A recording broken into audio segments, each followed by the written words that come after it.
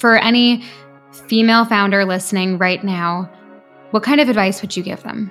I think if it comes to setbacks, I think resilience is very important. I think I always go back to Gandhi, who said, be the change you want to see in the world. How long did that go on for, that darker time in your life? Well, I would say at the beginning, there was quite a dark time. And that was the time when I graduated from school. I wanted to see the world. Today on the podcast, being a female leader in business and alternative medicine with Anabel Oelmann, the co-founder of the public company, The Healing Co.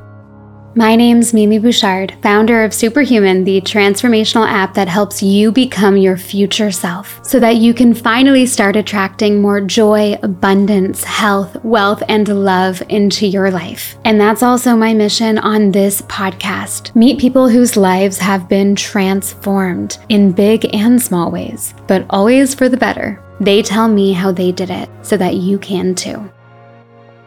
Hello, Anabel. How are you doing today? Hi, Mimi. I'm great. Thank you for asking. Can't wait for this conversation. We have so much goodness to get into. So sometimes when I have a fellow founder on the podcast, I like to ask them about their company mission statement because it just says so much about them as a person, their company. So I'm going to read yours out loud to start this conversation. You are, quote, united by a bold vision to bring integrative healing to the world. First of all, explain for the listeners who don't know, what is integrative healing? Yeah, sure. So in our view, integrative healing is about optimizing both the physical health and the mental well-being. So really tackling both aspects and also from different perspectives. So looking at science and ancient wisdom, science and nature, really combining the ends, because we have felt that looking at the current situation, a lot of people always see it as an or. So either you trust science or you trust ancient wisdom and nature, and really bringing that back together, integrating that to get a whole new perspective on health and healing and really looking at the person as a whole. That's incredible. I love that. And it's what I practice and preach as well myself. I feel like with my company too, we're trying to bring that neuroscience back into guided meditation and audio. So that's really awesome to hear. Yeah. So you state that you want to heal the world. I'm on that boat. It's bold though, to say the least. Where do you even begin to heal the world? What is the first big thing that we have to tackle? It's a really, really good question because, yeah, like you're saying, it's a really bold statement. And we know it's not going to be easy, but we're in this. And we know it's going to be a marathon. It's not going to be a sprint. It's going to take a while. But I think when you say or when you ask, where do we even start? And I think I always go back to Gandhi, who said, be the change you want to see in the world. And I think that is something that is really important to us as the healing company. We want to embody healing ourselves first, which means we look at each individual in our company as human first before they're anything else, before they've given any labels, any job description. And so really looking at, okay, what does that individual need? For example, at the healing company, we start every Monday.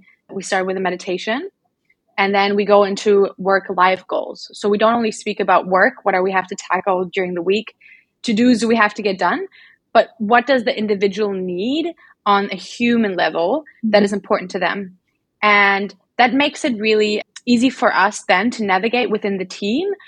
What does each one of us have to take over to maybe take some of their shoulders in order so they can do and focus on what they need to do to live a healthier life? And that can be taking care of their grandfather or taking a doctor's appointment or taking their kid to school. So really these things, I feel like they have been neglected quite a bit over the years, because obviously we live in this super fast-paced life. Everything has to be happening really quickly. Everyone is working really hard. It's 16 hours a day is was the new normal. But really turning back into what does the individual actually need, and what did that person need to actually thrive on a very on the foundation in order to build up on that. So I think that's really key. And every week we ended with a gratitude moment. So really going back inside and being okay, what am I grateful for? But apart from the healing company of how we embody healing ourselves, I think it's really key to start with education and awareness. So what can we do to educate people on integrated healing? And then how can we champion these incredible healing practices and products that are out there so that they're more accessible for our customers? Yeah. And you can obviously see like there has been such an immense growing customer interest in alternative healing practices post pandemic, especially. So I think there's definitely the need. People want to be more healthy. And now we just have to give them the support that they need in order to do that. I love what you're saying there. It all starting with those small things and treating people more like humans and, less like people in a rat race, right? Yeah. And as a business owner myself, that's so inspiring to hear that you guys do that every Monday and Friday to kind of start the week and bookend the week. We do a meditation every Friday. So you're making me think though, maybe we do it on a Monday and then maybe we do the gratitude on the Friday. So definitely taking notes. So let's talk more about the business side. You are a young, beautiful female founder at the helm of a multi-million-dollar business. You are the co-founder of a public company. This is very incredible, but it's also atypical. How do you navigate this space, being who you are? How do you navigate boardrooms where women are always seemingly outnumbered? And how do you hold your ground in this industry? I've been thinking about that quite a bit, that question. But I think, for example, at the Healing Company, we have a chairwoman. So our chairwoman is Kay Koplowitz. She's the founder and the CEO of the US cable networks. She isn't anymore. She was. And I would say that she is really one of my biggest mentors. She's an extremely powerful woman. And the way she analyzes things, she thinks about them, and the way she perceives the world and the way like she walks into a room, she's just this like wonderful person. And so I've learned a lot from her. But I really think that as a woman, you can bring so many different elements to the table.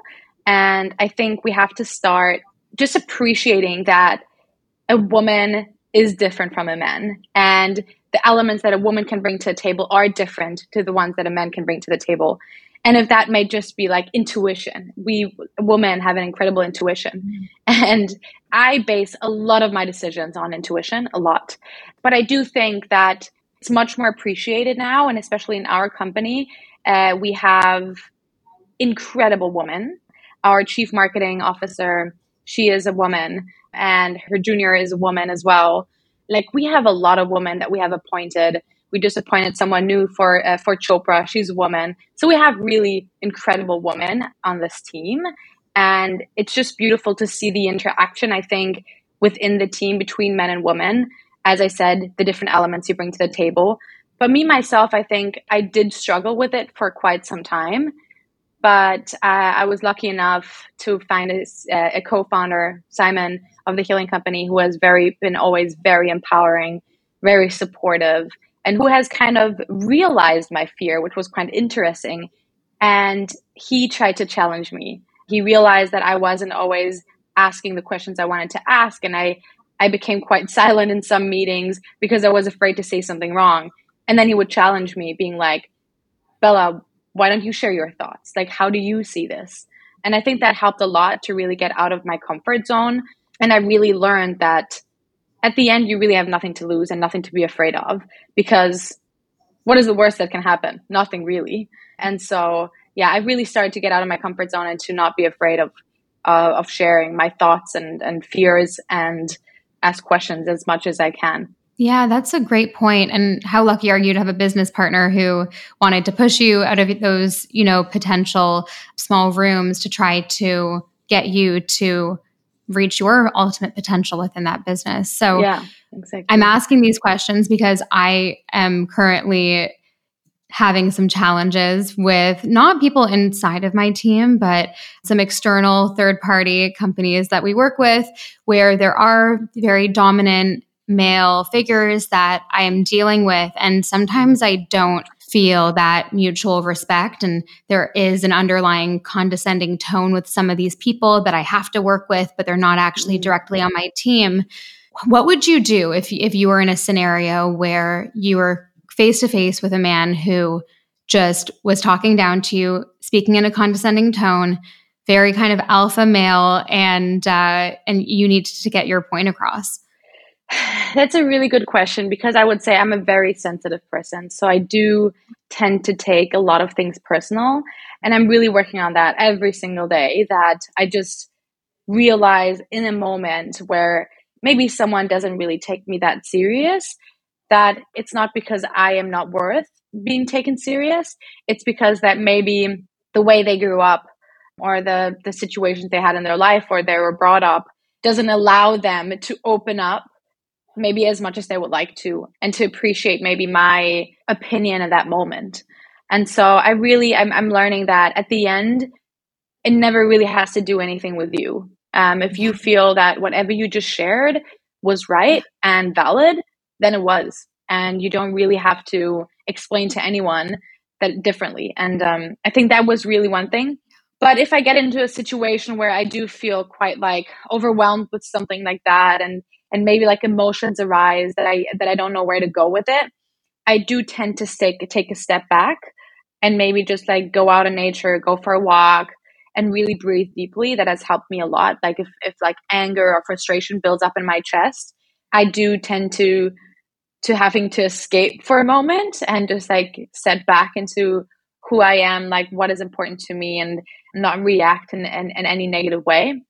And then I think one thing that my dad always used to say when I got into a situation where I felt uncomfortable, he said, walk outside of the room, take the time off, and then close your eyes and put a huge smile on your face, and then enter the room again.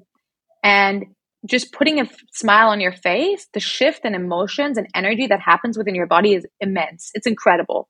And so even if you're like feeling negative feelings and you just close your eyes, you put a smile on your face, and you just like bring back that joy and confidence within you, and then walk back into a room, most of the times you flash people with that energy and vibe that you come in, that they actually are impressed by your presence rather than trying to avoid or ignore your presence.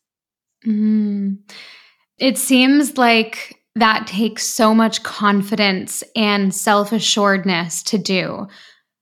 How do you deal with self-doubt if that ever comes up? For any female founder listening right now, what kind of advice would you give them? I think if it comes to setbacks, I think resilience is very important. And I think not giving up. I really learned to not give up, especially with like having modeled for in the past. I really learned that the more persistent you stay and the more you believe in what you do and who you are, the more things will fall into place. And yes, the setback might happen, and you might feel frustrated. But at the end, every setback that happens is a learning for the future. And I really realized in my life that everything that has happened in a negative way to me has taught me so much and has brought me to the place where I am today. And so looking back, yes, the moment is really horrible and it might feel like really bad, and you might be struggling to really trust and believe and have faith. But at the end, there is always a reason for these things and why they're happening. So yeah, that is my advice. Just trust in the process, and don't give up. That's really great advice, because it seems like what you're saying is that when you stay persistent and you keep that inner discipline and you keep going after what you want, you build an internal, strength and self-confidence within you, because to build self-confidence, you just have to keep promises to yourself. So it seems like that's what you're saying, and that makes so much sense. And it's just practice makes perfect. Yeah, exactly. Practice makes perfect. That's a good quote. So you were a model. And from what I know from friends who have modeled, it's a real mixed bag, often really good or really bad experiences. I have found that there's almost never anything in the middle. So I'd love to hear about your experience and maybe the good parts first. What did you love about modeling? Well, really looking back, obviously it has led me to start the healing company because I went through a lot of struggles. But looking back, I would not want to exchange this time at all, because it did have a lot of positive aspects to it. First of all, I met incredible people along the way that are still friends and that have been like by my side ever since, and that I can always call and reach out to, and that have been so supportive. So that was just like incredible, being able to learn, get to know people in all these different countries that I visited. And then obviously I decided to model because I wanted to see the world. So I got to travel so much. I got to meet so many wonderful people. And so that was, I think, my favorite part about modeling. It's just like the ability of being so flexible and seeing so many places and in a pretty short period of time was pretty incredible, and living in these places as well. So I really got to learn about these places and the culture and the people and just a different lifestyle. So I do think it was really fascinating. So I would say these were like my absolute two favorite things. And I also think a positive thing was that I really learned a lot about myself. I was extremely independent, and I really learned about like, I think like this, all these setbacks and obviously these struggles really caused me to grow into a pretty strong woman. And yeah, I definitely would say that that's a positive thing to some aspect. But looking at the negative side of it, I think, as I mentioned before, I'm an extremely sensitive person. So I took every comment or every feedback that I received really personal. And the start of it telling me that I was not overweight, but that I had too much weight on to become a model. Then I lost all this weight. Then I was told that I was too thin to get jobs because I looked sick. Then I was told like my hair is too thin, my skin is not clean enough. Like all these things that you hear over and over again, and then going to all these castings and having like people and these casting directors look at you like you were just like an object. And it was all very like superficial. Your looks was all that counted. No one really cared about who you are as a person, your fears, your emotions, like who you are deep inside.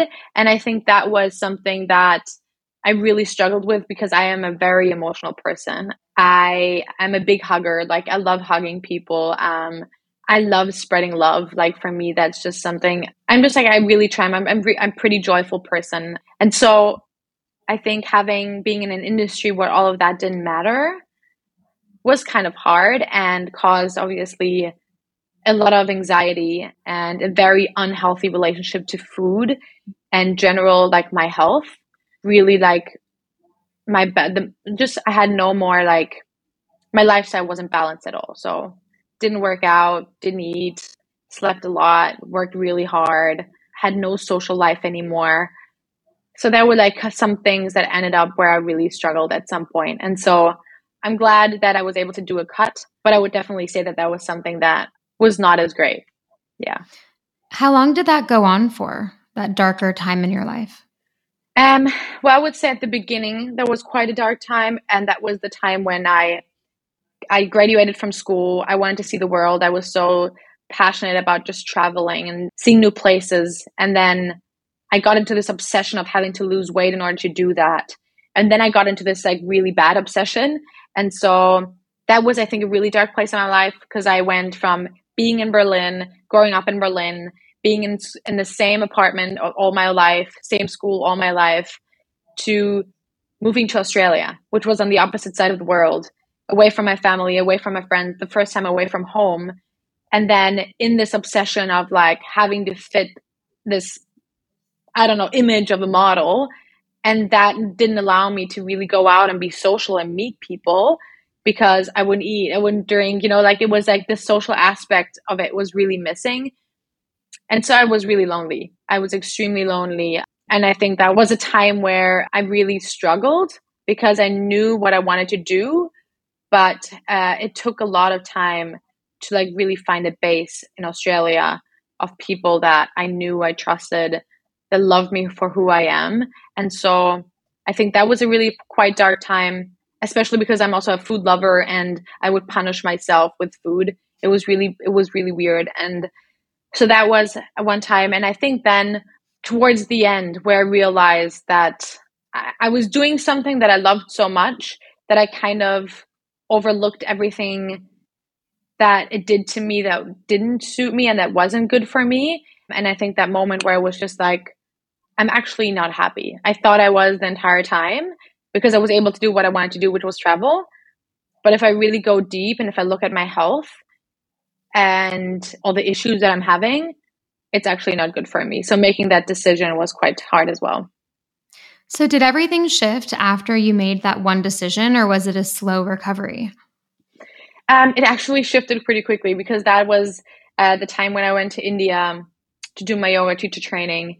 And in India, I spent so much time with myself, and they really challenged us there, and they made us go over our like boundaries and really stretched our boundaries and challenged our thoughts and feelings and ideas of life. And it was really intense. It wasn't only like a yoga teacher training where you do like asanas and learn about the asana A, B, C, D and just like some breath work, but it was like every morning it was a lot of lectures. It was a lot of asanas, obviously, but it was a lot of also challenging us physically, that I started questioning a lot of myself, and I was able to go really deep. A lot of meditation, a lot of breath work obviously was part of it. But when I made the decision, where I realized, okay, this is not working for me, the decision was pretty abrupt. So I sat down, I took my laptop out. I didn't have my laptop out the entire time I was there, which was a month. And that day I just opened my laptop and I texted my agent and I was like, I'm so grateful for everything, but this is it. I'm done and this is not what I want to do in life. And I was really scared actually of his reaction. And I was like, he will be so mad because he became a friend after all this time, and he was always a really big supporter. And I was like, oh my God, like he's probably going to be really mad, and all the effort, like all the work he has put into me and everything. And he texted me back, and that was for me like, oh, I knew I did the right decision. And he said, thank you, Bella, for sharing. I knew that this was never going to be your future and that you will do great things in life. And I was like, wow, after 10 years, this is like what he's replying to me. And yeah, I think that was like this like joyful moment for me where I'm like, wow, again, I was afraid of something that turned out to be not like bad at all and actually really strengthened me in the decision I took. You know, that's so amazing and interesting that after 10 years of modeling, you just made this big decision after going to India to quit modeling. And then around that time, you know, after making that decision, your eating disorder and these very negative habits that you got into just kind of started to dissipate. Do you think it was because your life had dramatically changed so much so quickly that there was just no comfort anymore, and you just were able to create this new form of life within yourself? Like, let's go into this a little bit more, because myself as well, like I've dealt with disordered eating in the past, and I know that a lot of women listening can resonate because it's very prevalent, especially with us women. So talking about how you moved away from that, obviously modeling was a huge anchor for you when it comes to body image, but what else was it? Like, if you can think back, what else could help someone going through a similar thing? I think what is really important is identifying triggers. And I think these triggers may include stress or hormonal changes or certain foods, a certain lifestyle, and really looking at that. And also first identifying them and then trying, okay, what can I change about it to take this trigger out of my life? And then how do I react to it? And I think one thing that I really felt, especially looking at like my personal health, was because I was traveling so much. I was always on a plane, always in a different country, working a lot. And then when COVID hit, for example, it was the first time that I actually spent really quality time with my grandparents and my siblings and my parents and my niece and my nephew. And I was gone and traveling for like 5 years at that point. I was always in and out of Berlin for like a day or two or a weekend for a birthday, in and out. And that was like the first time I was like with my family, and there was like no to-dos, no jobs, no place to be, no event to go to, nothing. Just being present in that place, in the house of my grandparents, north of Germany, with a farm around it. Nothing to do. Nothing to do. And I first thought like, oh my God, this is going to be such a tough time. But I actually, looking back at it, it was one of the most nurturing times in my life this social connection with my family, these long walks, this time by myself in nature, actually having time to really think. I think there's so much happening. There's so many impressions all the time. All our senses are constantly stimulated. And then just to like take a step back from that and really grounding in like listening to what your body is trying to tell you, I think for me was like one of the most powerful times in my life, and a time where I learned so much about myself and what I actually needed. And so I think sometimes we underestimate time by ourselves and time with family, because we're on that in this fast-paced world, obviously, where we are constantly doing things and we have all FOMO and like fear of missing out something and having to be part on every party and going to every birthday and doing every dinner and all of these things. But like sometimes it's so powerful to just not do that and take a step back from all of it. And I think that was a big impact on my personal health, apart from everything else. Yeah. There's a theme here. You going to India and slowing down and spending time with yourself and not being so distracted. You having this time in COVID with your family on the farm in Germany to just take time and slow down and listen to your intuition. Yeah. And those are the moments where it seems like you've had the most incredible transformation in your life. So I just wanted to note that, how inspiring it is and how motivating it is, even just for me listening to you, considering that I'm feeling like I want a bit of clarity in my life right now. Like things are so busy and so crazy, and it's making me think, okay, where can I go away for a bit and just turn everything off? Yeah, exactly. And I think, like you said, I think time is the biggest asset that we have in life. And I think what I've realized, if I have so much going on, and right now I'm in my life actually back again with the healing company, and obviously being with my partner and my fiance and getting married end of the year, there's so much happening and so much we're doing. And I travel so much right now that I sometimes like, even now I'm already like, it freaks me out that it's already June. And I'm like, I feel like this year just started, but it's like nearly over again.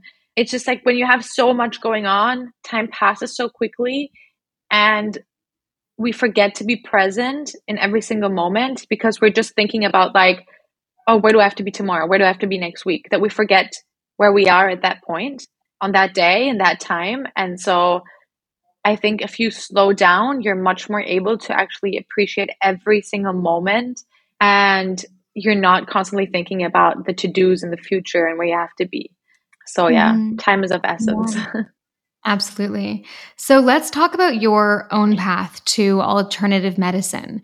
I read that you used to get really bad migraines. Yeah. Describe what they were like. What was that? Well, migraines, it was horrible. At some point, I had them like, they started in school. Like I always had like an issue with headaches. I do think that it had to do a lot with the contraception pill, because when I got rid of it, I started really early when I was 15, had it, my headaches got worse and worse and worse. Obviously, there was a hormonal imbalance which caused it. And I also think that's one thing, for example, that a lot of women underestimate the negative effects of contraception pills. And I think it's given like candy, and I don't think that's right. But it's a whole nother topic. But obviously, I took it for a long time, had headaches, and they turned into migraines. And at the worst point in my life, I had like migraines for 4 times a week. And it was extremely hardcore because I would feel it. They would creep out back from my neck.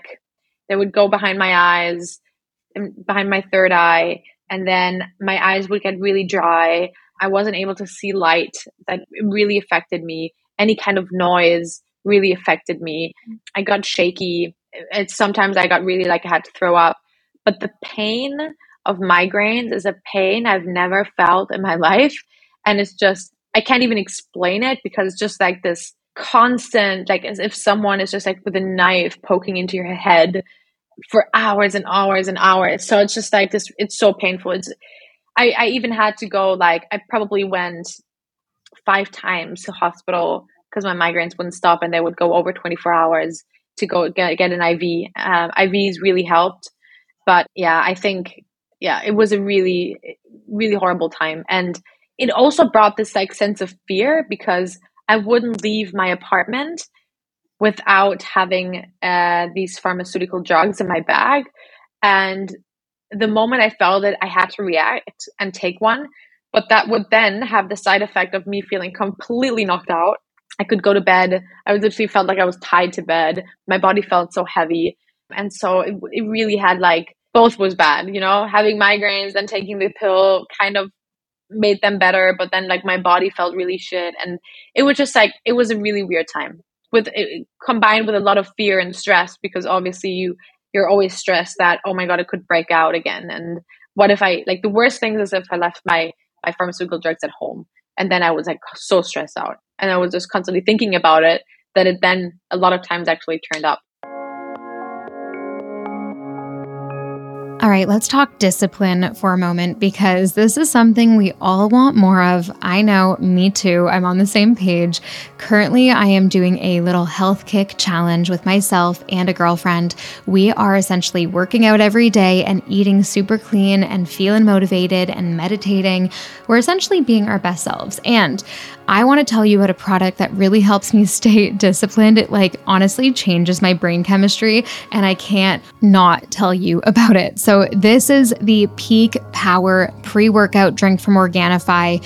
I don't even use it just before working out. I use it if I need a little pick-me-up. I'm not really drinking coffee anymore. Coffee doesn't even give me energy anymore at this point. I'm so over coffee, it makes me crash. So I've been really into more of these sustainable energy and no jittery crash type of drinks that are all organic and natural. And one of those is definitely the Peak Power drink by Organifi. It tastes like lemonade, and I actually drink it before I need to sit down and do a couple hours of work. Of course, I love to drink it right before I go to the gym and work out. Whenever I'm needing a boost, it genuinely just brings discipline into my energy field, if that makes sense. No, but I'm being serious. Like after having it within 10 minutes, you just feel reinvigorated. You're excited, you're energized, you're feeling like you want to go do a ton of things. So I would highly suggest, if you are needing a boost, try the Peak Power drink from Organifi. And you guys know I've been a lover of Organifi for years now. So we have partnered up. You guys can get 20% off your entire order at Organifi if you head to www.organifi.com/Mimi. That is ORGANIFI.com/Mimi, and use the code Mimi for 20% off anything, including the Peak Power drink. And while you're at it, definitely go grab the vegan protein powders they have. They're so good. I have them in my smoothie every morning. And while you're at it, the healthy hot chocolate alternative Organifi Chocolate Gold is so delicious too. And finally, the Glow drink. It's amazing for skin. You guys can tell that I'm pretty obsessed with these products. So definitely go take advantage of that 20% off offer. And let's get back to the episode. Yeah. So what did traditional medicine tell you to do about these migraines? I think one thing that traditional medicine really taught me was that to see these things that happen to you and these pains that your body cause you, to don't see them as like, not try to fight them, but actually to really understand where they're coming from. Because your body always wants to tell you something. Your body is not your enemy. It's your ally. And so your body wants to tell you something. Something is out of balance in your body that is causing this ailment. And so traditional medicine has really taught me to become more aware of myself, identify the triggers, make dietary changes, lifestyle changes that could be a trigger for migraines, for example, or like caffeine or alcohol, processed foods, all of these things. I think obviously herbal remedies helped me a lot. That got my body back into homeostasis. Also really looking into, am I getting the right micronutrients and enough micronutrients and macronutrients into my body, reducing stress on all levels. I used a lot of acupuncture and acupressure as well. That were trigger points that you're able to release with that. And so, yeah, it just taught me to really see my body as a whole. And if my head hurts and I have migraines, it might not have to do anything with my mental health or my head, but like maybe something is out of balance just anywhere in my body that is being released through the migraines. And so just learning more about myself, becoming more in tune with myself is definitely something that I learned through alternative medicine. Yeah, what's so funny there? I think I said traditional medicine, but Oh, in my mind too, when I was reading that, I'm like, wait, isn't alternative and more Eastern medicine the traditional medicine? Because isn't that yeah, what we used ages ago up until about 100 years ago? exactly. So I guess I meant Western medicine, but I was going to ask you this after, so that's perfect. Oh, So that's what more of a alternative medicine approach taught you. But then I'm curious to know, from a completely different contrast, what did Western medicine tell you to do taking these pharmaceuticals, and how were they trying to approach the problem? And obviously, I'm guessing you went Western before you went alternative traditional, right? yeah. I went Western before I went traditional because my mom is a pharmacist as well. So she is very like pharmaceutical focused, if I may say. She is aware of alternatives, but and looking at other things, but she does see like the easy way out a lot of times by just like suppressing symptoms. And I think that is what the Western medicine did, right? It treated my symptoms, which was great because it helped me in that moment. And I think for any acute symptoms, pharmaceuticals are great, but it never helped me to really reach the underlying issue and cause of it. And so for that moment, it was great, but in the long run, it didn't do me well. And also with all the side effects, obviously, it gave me something other than that wasn't great as well. Yeah, no, absolutely. So do you ever get your migraines now anymore, or not really at I all? do, but like I can't even compare it to how it used to be. I got it 4 times a week. Now I get it maybe like once every 3 months. Oh, So amazing. yeah, I do get it sometimes. It has to do still a lot with like my hormonal imbalance. I feel it if I'm Mm. stressed or if I'm getting my period or something like that. They sometimes come up, but first of all, they don't last as long as they used to do. And second of all, it's just like once every 3 months was like 3, 4 times a year. So yeah, It's not that bad then. What no. was the single most important thing that you did that directly impacted the migraines in a positive way? Was there one thing, you're saying acupressure, acupuncture. Was there one thing that you really noticed? Oh my goodness, this really helps. Yeah. So first of all, getting rid of my conception Contraceptive. pill, Yeah. contraceptive Hmm. pill was like made a huge difference, huge difference. But then again, as like tackling my stress, and obviously CBD was one big factor of that and a big supporter. I was able to reduce my anxiety, which then reduced my stress levels and also reduced my migraines. Great. Yeah, that's really good to know. And for anyone listening dealing with that, trying alternative routes is such a great tip. So, when did the interest of making this a career path come up for you? Obviously, you were experiencing your own health issues with the migraines, and then you discovered alternative medicine. When did you think, you know what, I want to make this a career? Yeah, good question.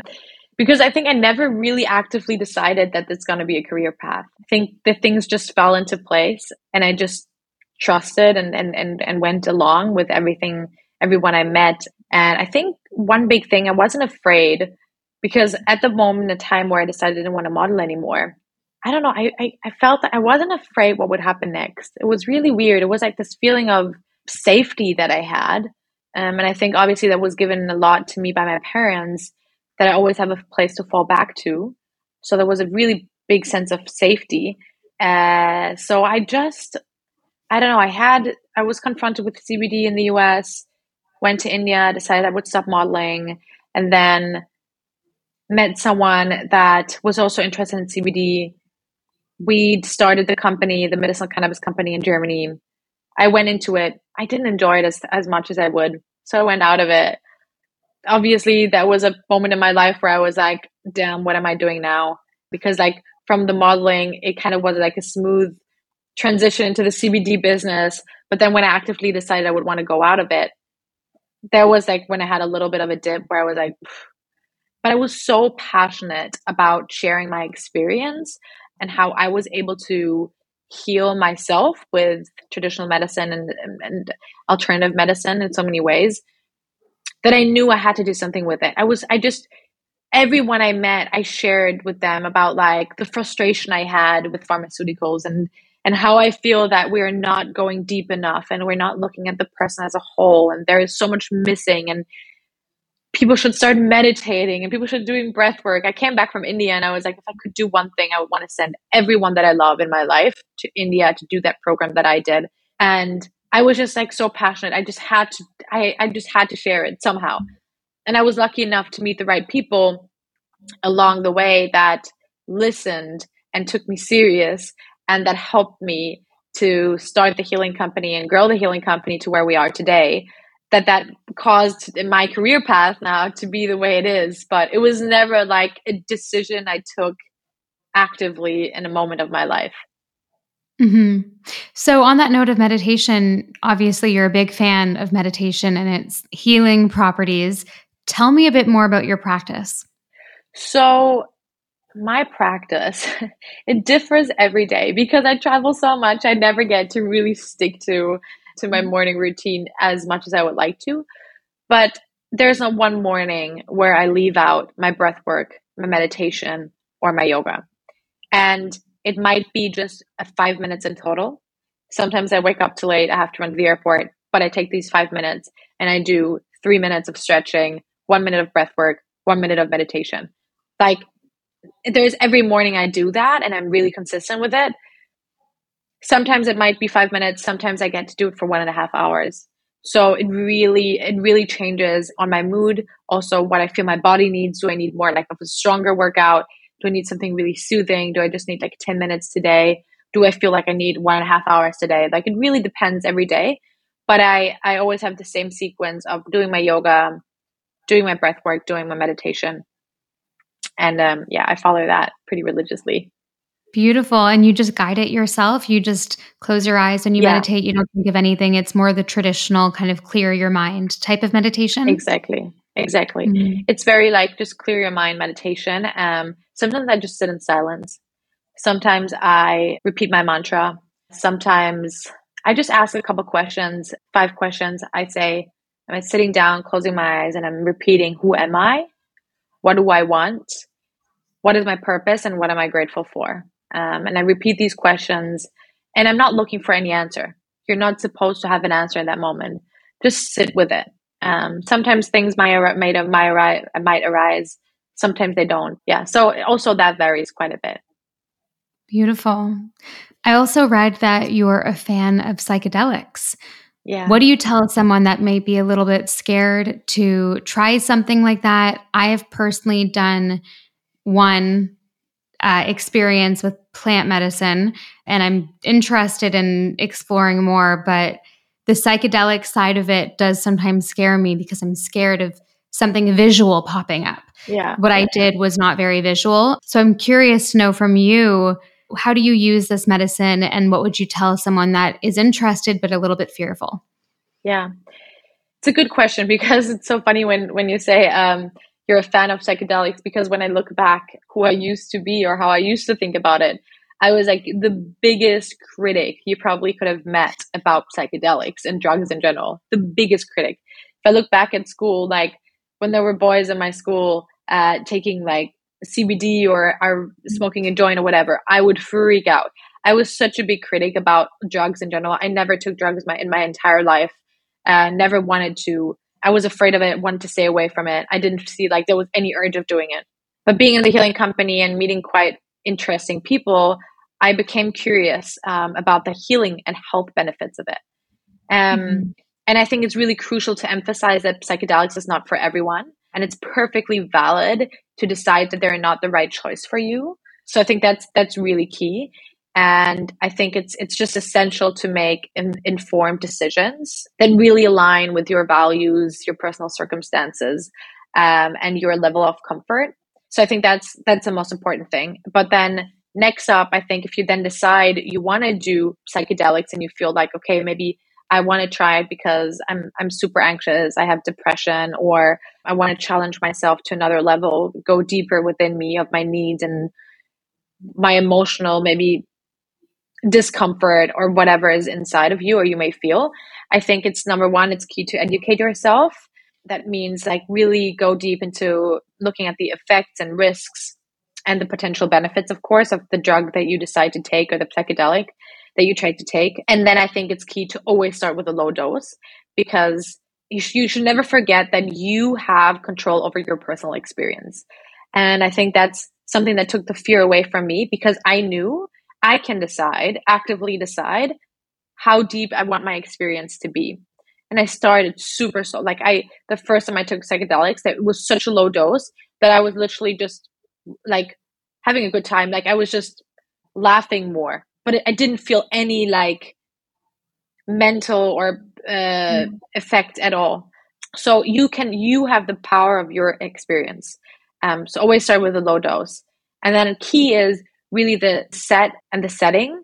So I think it's really important to always be in the presence of a trusted and experienced person that is your trip sitter, basically, that can always provide you reassurance and that is there to hold a safe space for you. I really wouldn't recommend anyone doing it by themselves.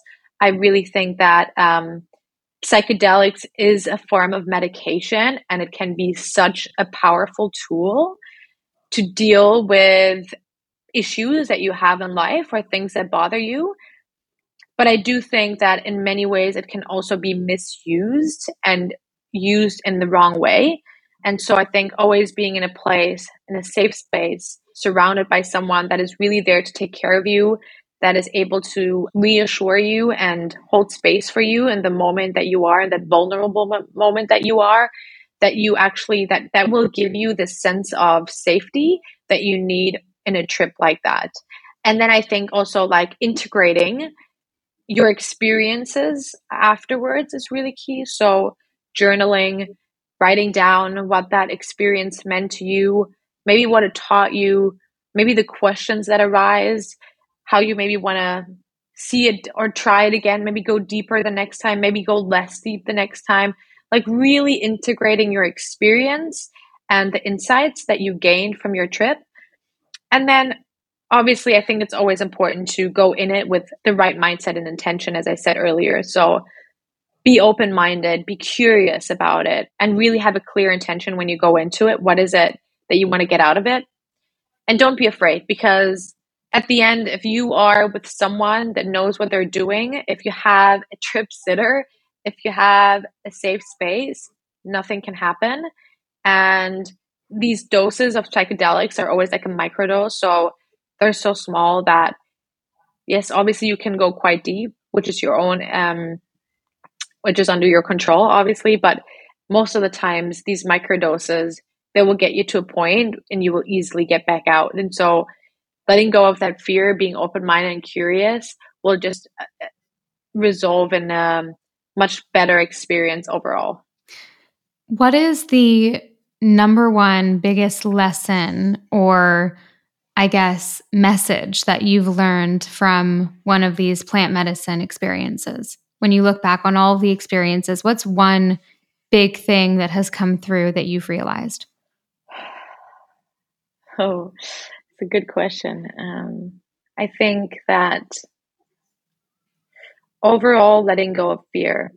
I think a lot of times I was in my life, I was a very fearful person, always afraid of like trusting my intuition, trusting what I felt was right, my belief system, my values.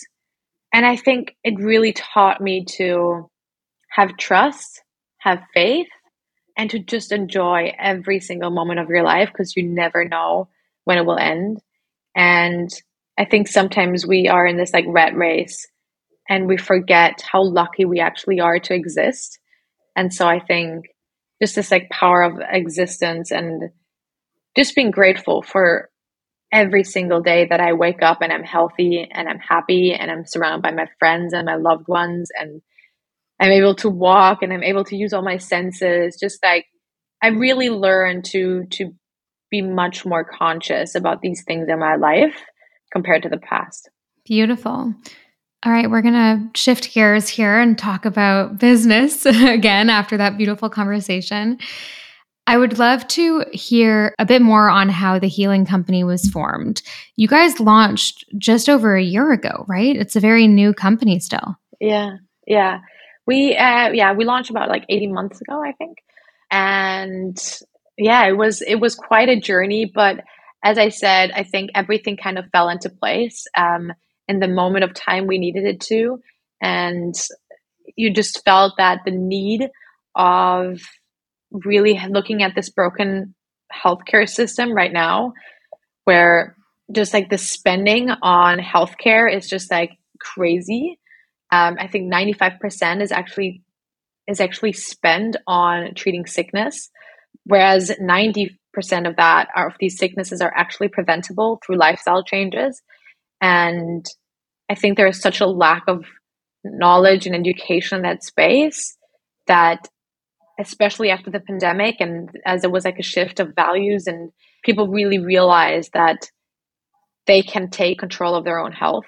And so it just all fell into place. And I think we happened to start this company where when it was most needed, and it's still really needed.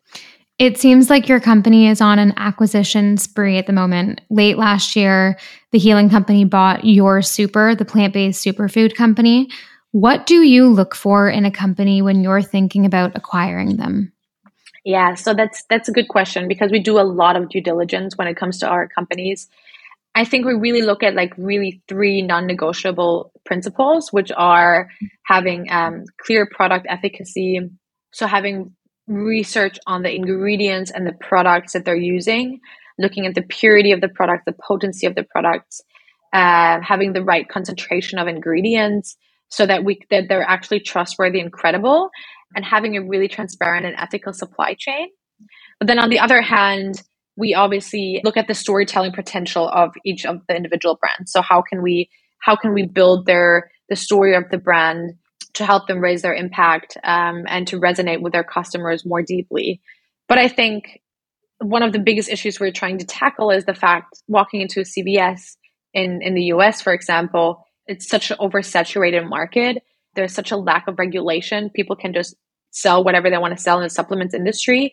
So we want to really find the high potential brands that have great healing products and practices, and support their founders, their team, to have a greater impact, bring all these brands together, unite them to create this movement where they support one another, find synchronicities within each other, so they can really thrive from each other and grow together. And being this like one-stop approach for our customers to know that whatever we sell, you can trust. It's credible trust. It's backed by science. It's backed by research. We do lots of tests so that we really can assure that what we're selling is not not dusted products, but like they purely have the right intention and the right effect.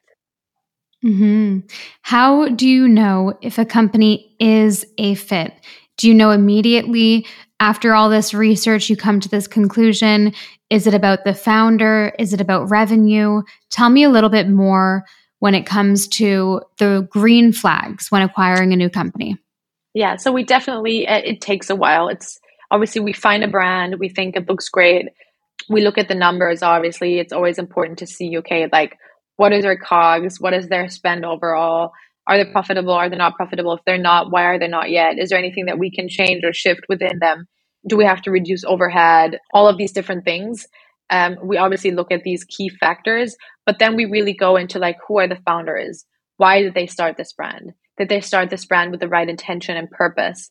And then we look at the products. Are the products actually what they're saying they are? Do they have the effect that they say they have? So then we go deeper into that due diligence aspect of things. So there are multiple things we look at, and it's really not an easy thing to do. In our pipe drive, we like scanned over 3,500 companies, and it's really hard because it's such a saturated market to find really the key players in this game that can have an impact. So yeah. Mm-hmm. How do you know when it's not a good fit? What are some of the red flags? There are obviously the ones like revenue and not being profitable potentially, but what are some red flags that someone might not expect? I think a lot of products that are sold today, they don't include the ingredients they say they do. And so What? because How there's is that such a legal? regulation, yeah, it's such a lack of regulation. It's incredible. Like Wow. it's really, and also obviously the not every product is the same, right? Not that magnesium is the same as this magnesium, and that vitamin C is the same as this vitamin C. So they're high quality ingredients that make a much bigger difference. And so dusting, for example, means that they add things into the capsules that make them look full, or but that actually don't include what they should. And so there is a lot of like mistrust in this industry. And so that's definitely a challenge, and something that is like an absolute no-go for us. Absolutely. Yeah, that's a great point. So, what kind of benefits do you offer your partners if you acquire, their company? How do they benefit the people that you buy it from, other than Uh, obviously being bought out? yeah, so we combine their expertise in the healing products and practices that they have with our expertise in storytelling and distribution and international relations and e-commerce. So we have such a wide range of powerful people in our team that can really be and be a great support of their team. And so when they join our company, we really want to strengthen their team from within. So we bring our people inside, we figure out what maybe the issue is, or where we can build a stronger foundation. We try to clean up everything where there's like kind of cleaning needed. And so we are just like their right hand support to grow their company to the next level. Do you always purchase 100% of the company, or do you sometimes act as more of an It's investor role? Yeah, no, it's majority, preferably 100%, but majority. And I wouldn't say we act, yeah, but we are very like an active investor. So Cool. I read that Deepak Chopra met your business partner on a retreat, and then he became your science advisor. What yeah. happened on that retreat?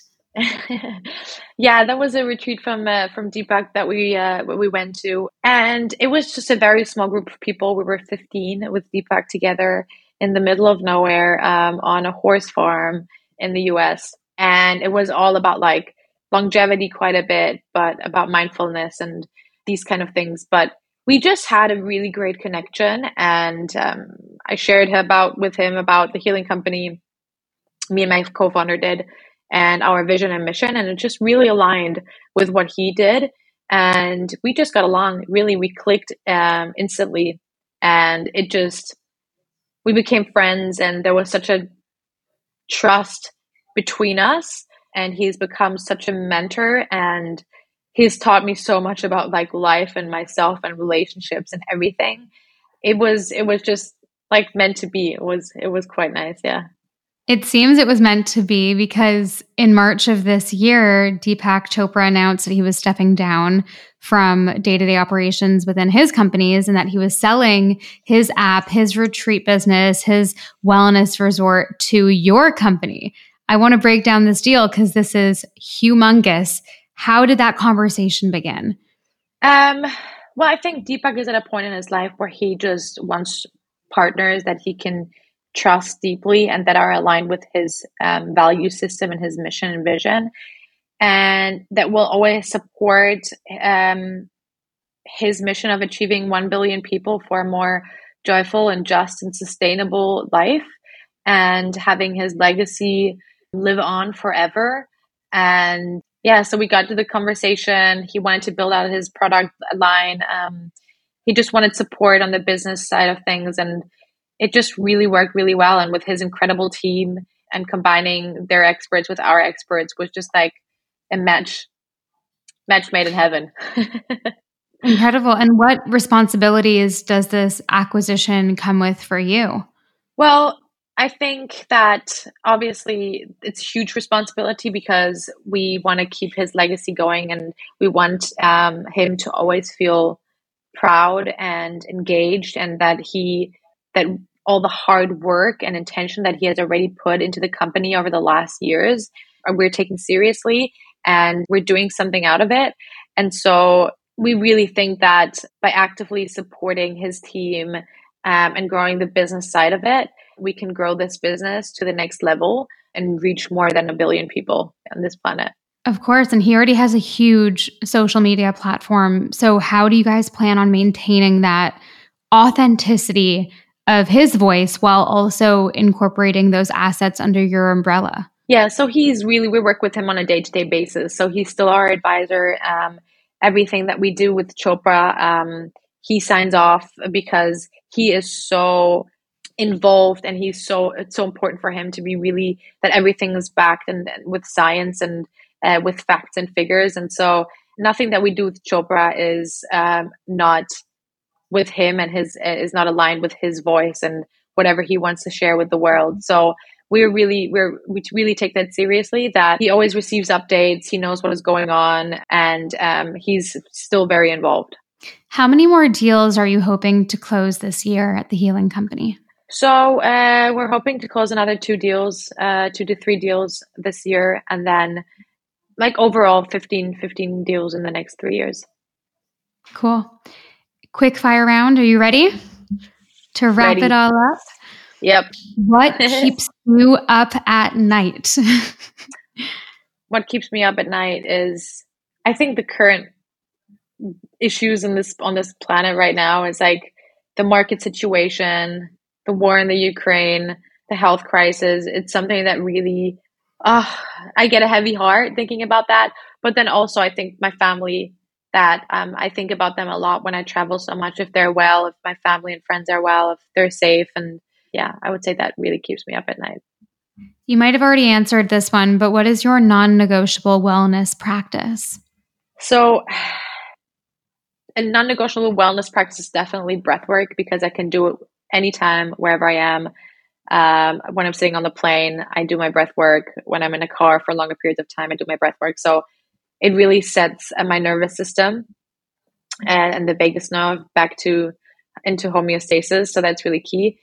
And then one thing I can't live without, it's not a practice, but it's a routine, is my warm water with lemon every morning. Beautiful. What is one beauty product that you can't live without? A lip balm. I'm such a freak. I don't know why. When it started, it's just like I have this obsession. I would not leave any place. I freak out if I don't have my lip balm with me. So I think we can all agree that the worst feeling in the world is having chapped lips without lip balm. Hate it. Yeah. So it's always with me. I have like tons in every bag and every jacket. There's a lip balm. Totally. Do you pray? I know you meditate, but do you pray, and how? If so? Mm-hmm.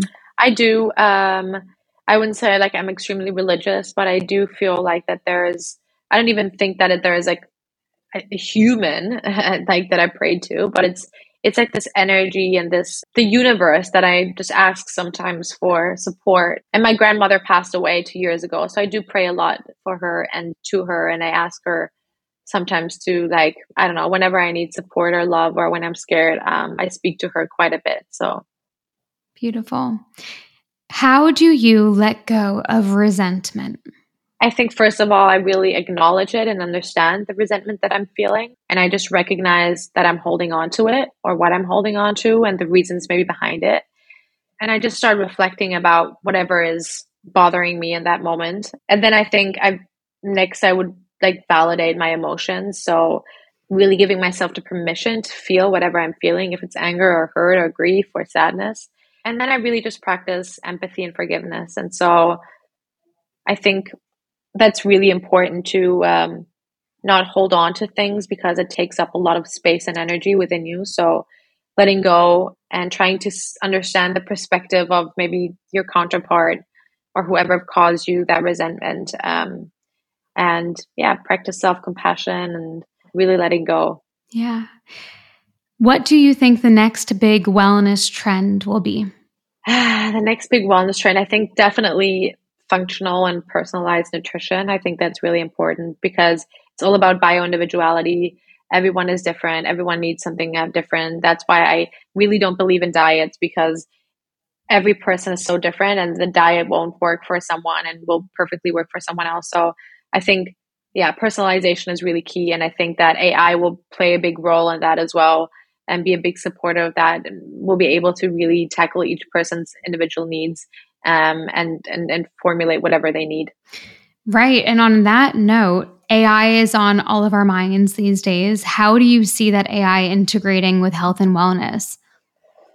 Well, as I said, I think definitely it will be a personalization aspect of it that will help support that in many ways. So it will be able to just like figure out, have all this data, of all these people and of everyone individually, and just figure quickly out like what does that person need. And yeah, it's just going to make things much more efficient. Does anything scare you about AI, and should it have, this massive control over the future of wellness? Yeah, definitely. I think two things that really scare me about AI is, first of all, security and safety. That is just part of it. I think that there's definitely a potential misuse of AI, for example, cyber attacks or hacking or any AI weaponry that might be developed. And also, obviously, the tons of images that we have been seeing on the internet circulating of like fake things that you can't really, like, as a normal person, you don't know if that's true or not. So I think this is kind of things that really, I think, are a misuse, and I think they're not great. And then also like a loss of human connection. So I think that AI can also cause human interactions and connection to be really compromised. And that's something, yeah. Yeah, for sure. All right. So, last question of the day. On my podcast, I am all about calling in our ultimate selves. I also call that our future selves, the version of ourselves that we aspire to be, that we can start living as now. And we talk a lot about goals and visualization as well on this podcast. So, I'd love to ask you, Anabel, 10 years from now, what does your future self look like? Who is Anabel in 10 years? It's a good question, but I don't really have the answer because I don't try to look that much into the future. I really try to be present every single day and do whatever feels right today. And that might be very different in 5 years and very different in 10 years. So, but I do see myself with children, being married as I'm marrying end of this year. And I want to really be more in nature at that point of my life. So not anymore as much in a big city, but really surrounded by a big garden, planting my own food and herbs and having animals, and just like really settling down and grounding more and being more in interaction with nature. That's a beautiful answer. I love that. All right. Where can everyone find you on social media if they'd like to connect with you? Yeah. So personally, I'm Bella OEL on Instagram. And then obviously the Healing Company on Instagram, YouTube, our website, healingcompany.com. On all of our social channels, we're called the Heal_Co, where you'll see all the information and education things that we post all about the brands that we have acquired and overall wellness trends. Incredible. Thank you so much for spending your time with me, Anabel. This was such an incredible conversation. Thank you so much for having me. We really loved it and appreciate you having me on your show. That is all the time we have. Thank you so much for listening. Please don't forget to follow, subscribe, or leave a rating. This really helps the show, and it helps us bring you more of the conversations that you crave. Bye for now.